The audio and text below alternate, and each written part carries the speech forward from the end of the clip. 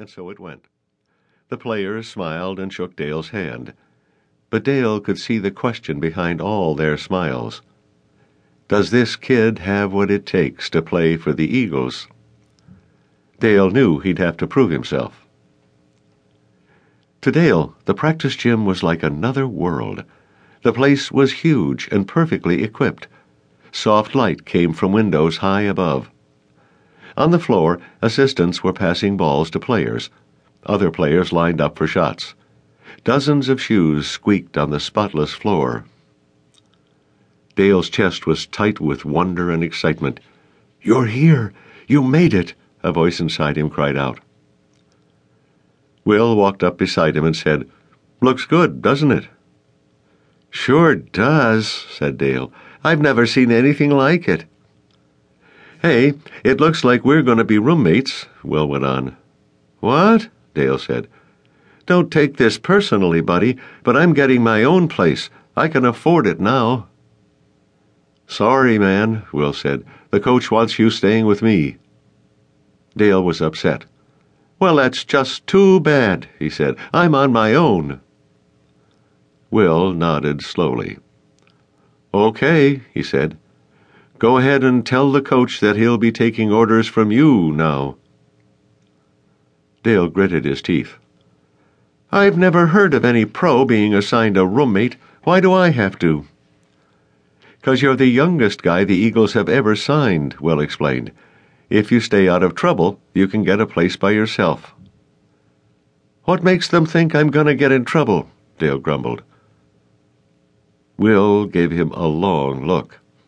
His voice was cool as he said, "Let's just see if you last a week." "Hey, Curtis," one of the assistants called out. "Come over here and shoot some foul shots." Dale sank one shot after another. As always, just the feel of the ball in his hands made him feel better. The night his father had walked out, he'd headed straight for the gym. There, the comforting pock, pock sound of bouncing basketballs blotted out the memory of his father's shouts and his mother's tears.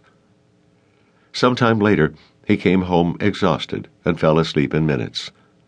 If his mother was still crying, he didn't hear her. Dale peered out Will's front window. Still no Bode. He should have arrived hours ago. Dale couldn't wait to move to his own place. Will had rules, a lot of them. Yet Will himself was generous and smart. He told Dale a lot about his teammates and how they played, and he seemed to know everything about the rival teams. Dale was at the window again when a rental car pulled into the driveway. "Bode!" he yelled. He ran outside just as his brother opened the car door. For a moment, the brothers just stared at each other. Bode was 6'8", an inch shorter and 40 pounds heavier than Dale. His arms were covered with tattoos. A thick scar encircled his wrist like a bracelet.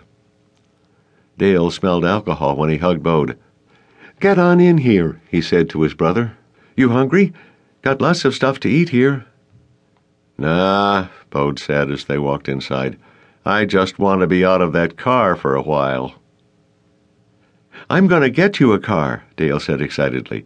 "Something real cool, with leather and everything." "That'd be real nice, Dale," he said as he grinned at his brother. "Look at you, a rich guy. It's like a dream, huh?" "As long as I don't wake up, it's okay with me," Dale agreed. "Fine-looking place," Bode said as he looked around the large living room. "That TV is as big as a fireplace. There's nothing like that in the hole. We didn't even get cable." Dale punched the remote until he found a basketball game. The New Jersey Nets were playing the Miami Heat. "I'll get you a TV, too," he said. "Even bigger than this." Bode smiled. "You got a good heart, kid. Not like most people. But now that you've got money, watch out. People you've never even heard of, so-called friends, they'll all be calling." "They already have," Dale said. "I changed my number yesterday." "That's the smart thing," Bode said.